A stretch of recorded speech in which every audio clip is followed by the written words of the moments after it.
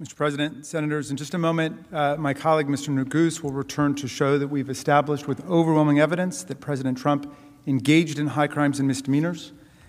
Before Mr. Neguse comes up, though, I'd like to emphasize what should be an uncontroversial point, but is really key to understand. If we have proven to you the conduct that we've alleged in this article, then President Trump has indeed committed a high crime and misdemeanor under the Constitution. Incitement of insurrection under these circumstances is undoubtedly, in the words of George Mason from the Constitutional Convention, a great and dangerous offense against the Republic. Indeed, it is hard to think of a greater or more dangerous offense against the Republic than this one. So, to be very precise about this, I hope we all can agree today that if a president does incite a violent insurrection against the government, he can be impeached for it. I hope we all can agree that that is a constitutional crime. Another key point. While President Trump's lawyers may be arguing otherwise, the question here is not whether President Trump committed a crime under the federal code or D.C. law or the law of any state. Impeachment does not result in criminal penalties, as we keep emphasizing. No one spends a day in jail. There are not even criminal or civil fines. Centuries of history, not to mention the constitutional text, structure, and original intent and understanding, all confirm the teaching of James Wilson, another framer who wrote that impeachments and offenses come not within the sphere of ordinary jurisprudence. Simply put, impeachment was created for a purpose separate and distinct from criminal punishment. It was created to prevent and deter elected officials who swear an oath to represent America, but then commit dangerous offenses against our republic. That's a constitutional crime. And senators, what greater offense could one commit than to incite a violent insurrection at our seat of government during the peaceful transfer of power? In circumstances where violence is foreseeable, where a crowd is poised for violence to provoke a mob of thousands to attack us with weapons and sticks and poles, to bludgeon and beat our law enforcement officers and to deface these sacred walls and to trash the place, and to do so while seeking to stop us from fulfilling our own oaths, our own duties to uphold the Constitution by counting the votes from our free and fair elections, and then to sit back and watch and delight as insurrectionists attack us, violating a sacred oath and engaging in a profound dereliction and desertion of duty? How can we assure that our Commander-in-Chief will protect, preserve, and defend us and our Constitution if we don't hold a president accountable in a circumstance like this? What is impeachable conduct if not this? I challenge you all to think about it. If you think this is not impeachable, what is? What would be? If President Trump's lawyers endorse his breathtaking assertion that his conduct in inciting these events was totally appropriate, and the Senate acquits Donald Trump, then any president could incite and provoke insurrectionary violence against us again. If you don't find this a high crime and misdemeanor today, you have set a new terrible standard for presidential misconduct in the United States of America. The only real question here is the factual one. Did we prove that Donald Trump, while President of the United States, incited a violent insurrection against the government? Incitement, of course, is an inherently fact-based and fact-intensive judgment, which is why we commend you all for your scrupulous attention to everything that took place. But we believe that we have shown you overwhelming evidence in this case that would convince anyone using their common sense that this was indeed incitement, meaning that Donald Trump's conduct encouraged violence, the violence was foreseeable, and he acted willfully in the actions that encouraged violence. Mr. Neguse will take you through that evidence again. Not the whole thing. We're almost done. We're almost done. But we don't want it to be said, they never proved this or they never proved that. Because my magnificent team of managers has stayed up night after night after night through weeks to compile all of the factual evidence, and we have put it before you. And we have put it before all of you in this public trial because we love our country that much. Mr. Neguse will show you that we've proven our case and that President Trump committed this impeachable offense that we impeached him for on January 13th, and that you should convict him. And when he's finished, I will return and explain why it's dangerous for us to ignore this and why you must convict, and then we will rest. Mr. Neguse. Mr. President, distinguished senators, good afternoon again. As my colleague, Lead Manager Raskin, mentioned, I know it's been a long few days, and I want to say thank you, that we're very grateful for your patience, for your attention, and the attention that you have paid to every one of our managers as they have presented our case. As Lead Manager Raskin mentioned, I hope, I trust that we could all agree that if a president incites a violent insurrection against our government, that that's impeachable conduct. So what I'd like to do as we close our case is just walk you through why our evidence overwhelmingly establishes that President Trump committed that offense. Now, as you consider that question of whether the president incited an insurrection, there are three questions that reasonably come to mind. Was violence foreseeable?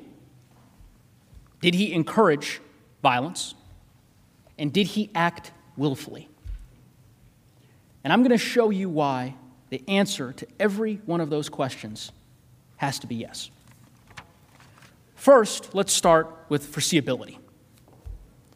Was it foreseeable that the violence would erupt on January 6th if President Trump lit a spark? Was it predictable that the crowd at the Save America rally was poised on a hair trigger for violence, that they would fight, literally, if provoked to do so? Of course it was. When President Trump stood up to that podium on January 6th, he knew that many in that crowd were inflamed, were armed, were ready for violence. It was an explosive situation, and he knew it. We've shown you the evidence on this point. You've seen it. The images, the videos, the articles, and the pattern, which show that the violence on that terrible day was entirely foreseeable. We've showed you how this all began with the big lie, the claim that the election was rigged and that President Trump and his supporters were the victims of a massive fraud, a massive conspiracy to rip away their votes. We've showed you how President Trump spread that lie and how over the course of months, with his support and encouragement, it inflamed part of his base, resulting in death threats, real-world violence, and increasingly extreme calls to stop the steal.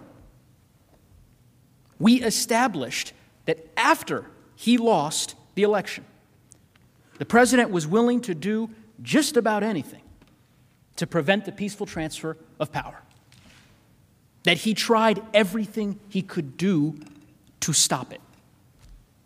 You'll recall the evidence on the screen.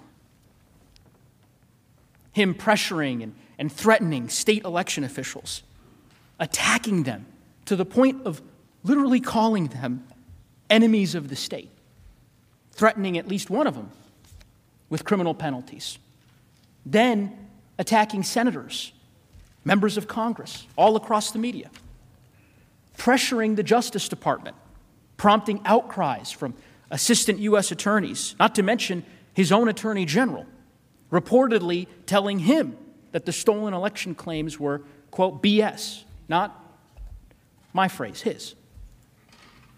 And then, as January 6th approached, he moved on to attacking his own vice president, openly and savagely. We recounted throughout that entire period all the ways in which President Trump inflamed his supporters with lies that the election was stolen. And as every single one of us knows, nothing in this country is more sacred, nothing, than our right to vote, our voice. And here you have the President of the United States telling his supporters that their voice, that their rights as Americans were being stolen from them, ripped away. That made them angry. Angry enough to stop the steal, to fight like hell to stop the steal. And we showed you this. You saw the endless tweets, the rallies, the statements encouraging and spreading that big lie. You saw that he did this over and over again with the same message each time. You must fight to win it back. You must never surrender, no matter what. And remember, each time that his supporters along the way showed violence, he endorsed it, encouraged it, praised it. All part of that same demand to stop the steal and fight like hell. Remember the video that Manager Plaskett showed you from Texas? Some of his supporters encircling a bus of campaign workers on a highway. People easily could have been killed. Easily. What did he do? He tweeted it and made a joke about it at a rally. Called them patriots. Held them out as an example of what it means to stop the steal. When he told his supporters to stop the steal, they took up arms to literally intimidate officials to overturn the election results. You saw the evidence, and so did he. And he welcomed it. And when President Trump attacked Georgia's Secretary of State for certifying the results, his supporters sent death threats. You saw those in great detail from Manager Dean. What did he do? He attacked the election officials further. When his supporters gathered together to have a second Million MAGA rally, that's the rally that Manager Plaskett showed you, a rally about the stolen election, he tweeted that the fight had just begun. What happened next? It's not rocket science. Fights broke out. Stabbings. Serious violence. Now, President Trump, like all of us, he saw what happened at that rally. He saw all the violence, the burnings, the chaos. How did he respond? He tweeted praise of the event. And then, see it on the screen, he bought $50 million worth of ads to further promote his message to those exact same people. He immediately joined forces with that very same group. He joined forces with the same people that had just erupted into violence.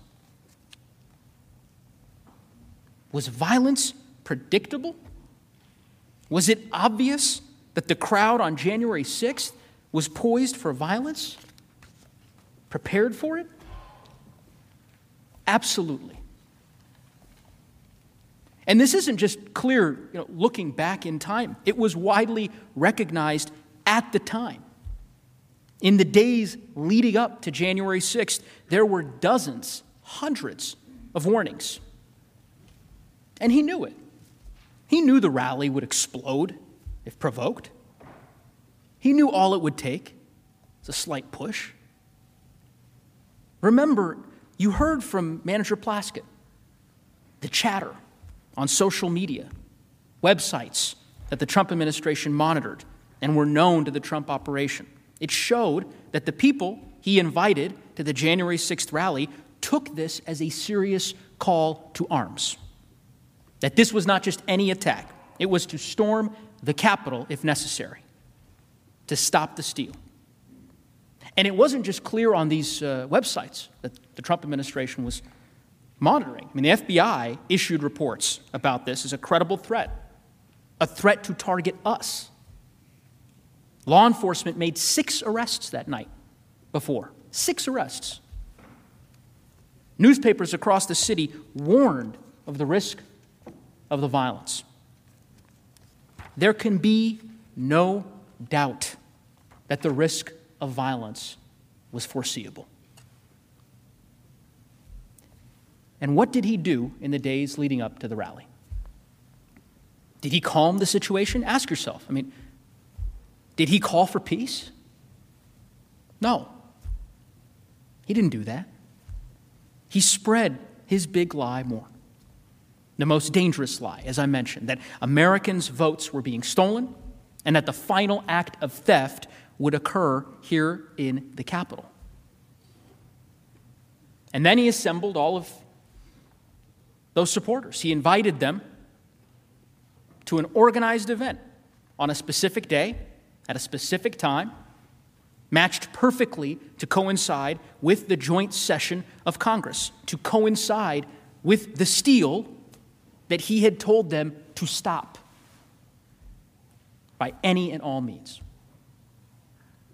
Again, he was told by law enforcement and all over the news that these people were armed and ready for real violence. He knew it.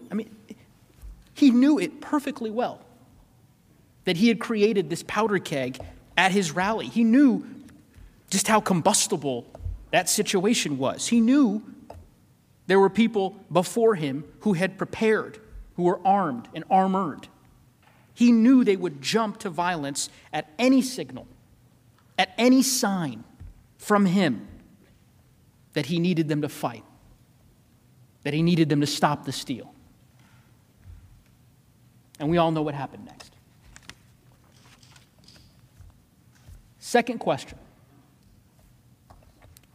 Did he encourage the violence? Standing in that powder keg, did he light a match? Everyone knows the answer to that question. The hours of video you all have watched leave no doubt. Just remember what he said on January 6th. All of us here today do not want to see our election victory stolen. There's never been anything like this. It's a pure theft in American history. Everybody knows it. Make no mistake, this election was stolen from you, from me, and from the country. At the opening of... We will never give up. We will never concede. It doesn't happen. You don't concede when there's theft involved. And to use a favorite term that all of you people really came up with, we will stop the steal. We must stop the steal. We will not let them silence your voices. We're not going to let it happen. Not going to let it happen.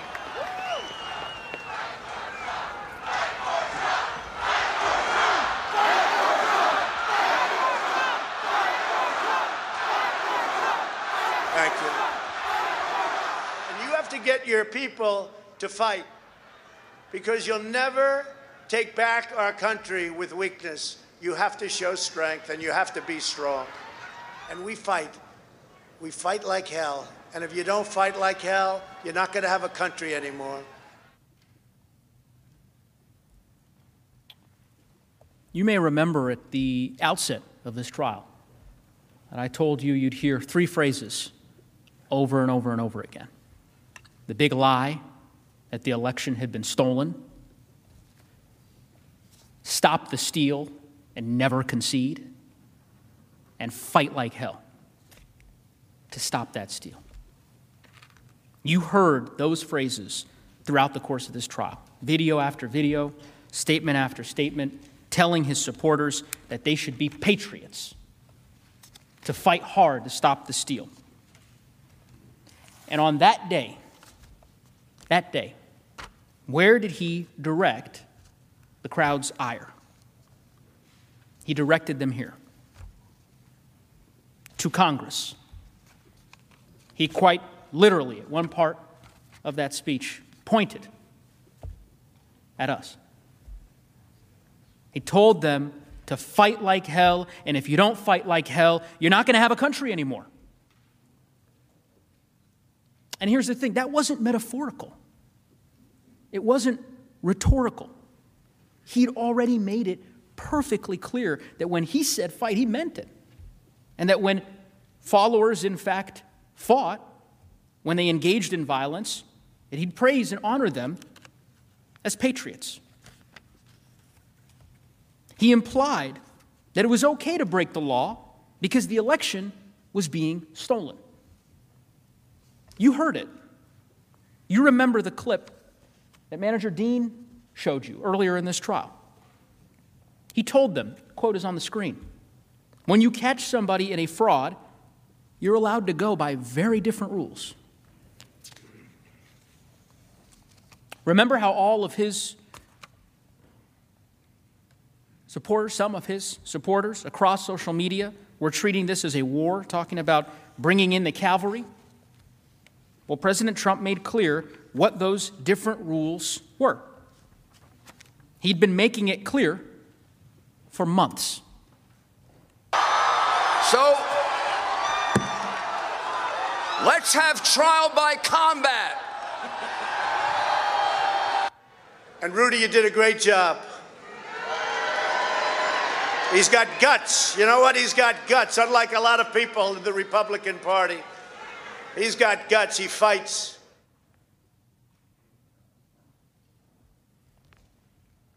His message was crystal clear. And it was understood immediately, instantly, by his followers. And we don't have to guess. We don't have to guess as to how they reacted. We can look at how people reacted to what he said. You saw them. And you saw the violence. It's pretty simple. He said it, and they did it. And we know this because they told us. They told us in real time during the attack. You saw the affidavits, the interviews on social media, on live TV. They were doing this for him because he asked them to. And it wasn't just insurrectionists who confirmed this. Many, many people, including current and former officials, immediately recognized that the president had incited the crowd, that he alone was capable of stopping the violence, that he did this and he had to call it off because he was the only one who could. Let's see what Representative McCarthy, Representative Gallagher, Chris Christie, Representative Kinzinger, and Representative Katko had to say. I could not be sadder or more disappointed with the way our country looks at this very moment. People are getting hurt. Anyone involved in this, if you're hearing me, hear me very loud and clear. This is not the American way. Mr. President, you have got to stop this. You are the only person who can call this off. Call it off. Pretty simple. The president caused this protest to occur. He's the only one who can make it stop. What the president said is not good enough. The president has to come out and tell his supporters to leave the Capitol grounds and to allow the Congress to do their business peacefully. And anything short of that is an abrogation of his responsibility. You know, a guy that knows how to tweet very aggressively on Twitter, puts out one of the weakest statements in one of the saddest days in American history. The president's role in this insurrection is undeniable, both on social media ahead of January 6th and in his speech that day. He deliberately promoted baseless theories, creating a combustible environment of misinformation and division. To allow the President of the United States to incite this attack without consequences is a direct threat to the future of this democracy. Did the President encourage violence? Yes. No doubt that he did. Final question. Did the President act willfully in his actions that encouraged violence? Well, let's look at the facts. He stood before an armed, angry crowd known to be ready for violence at his provocation. And what did he do? He provoked them. He aimed them here, told them to fight like hell. And that's exactly what they did. And his conduct throughout the rest of that terrible day really only confirms that he acted willfully, that he incited the crowd and then engaged in a dereliction of duty while he continued inflaming the violence. And again, we don't have to guess what he thought because he told us. Remember the video he released at 4:17 p.m.? Lead Manager Raskin showed that to you yesterday. The one where he said, quote, "We had an election that was stolen from us." Remember the tweet that he put out just a couple hours later, 6:01 p.m. on January 6th. You've seen it many times. You could see it on the slide. That these are the things that happen when a sacred landslide election victory is so unceremoniously and viciously stripped away. That is what he was focused on. Spreading the big lie and praising the mob that attacked us and our government. You heard Manager Cicilline describe reports. The president was delighted, enthusiastic, confused that others didn't share his excitement as he watched the attack unfold on TV. He cared more about pressing his efforts to overturn the election than he did about saving lives, our lives. Look at what President Trump did that day after the rally. It's important. He did virtually nothing. We've seen, Manager Castro mentioned this, that when President Trump wants to stop something, he does so simply, easily, quickly. But aside from 4 tweets and a short clip during the over 5-hour-long attack, he did nothing. On January 6th, he didn't condemn the attack, he didn't condemn the attackers, didn't say that he would send help to defend us or defend law enforcement. He didn't react to the violence with shock or horror or dismay as we did. He didn't immediately rush to Twitter and demand in the clearest possible terms that the mob disperse, that they stop it, that they retreat. Instead, he issued messages in the afternoon that sided with them. The insurrectionists who had left police officers battered and bloodied. he reacted exactly the way someone would react if they were delighted, and exactly unlike how a person would react if they were angry at how their followers were acting. Again, ask yourself how many lives would have been saved, how much pain and trauma would have been avoided if he had reacted the way that a president of the United States is supposed to act.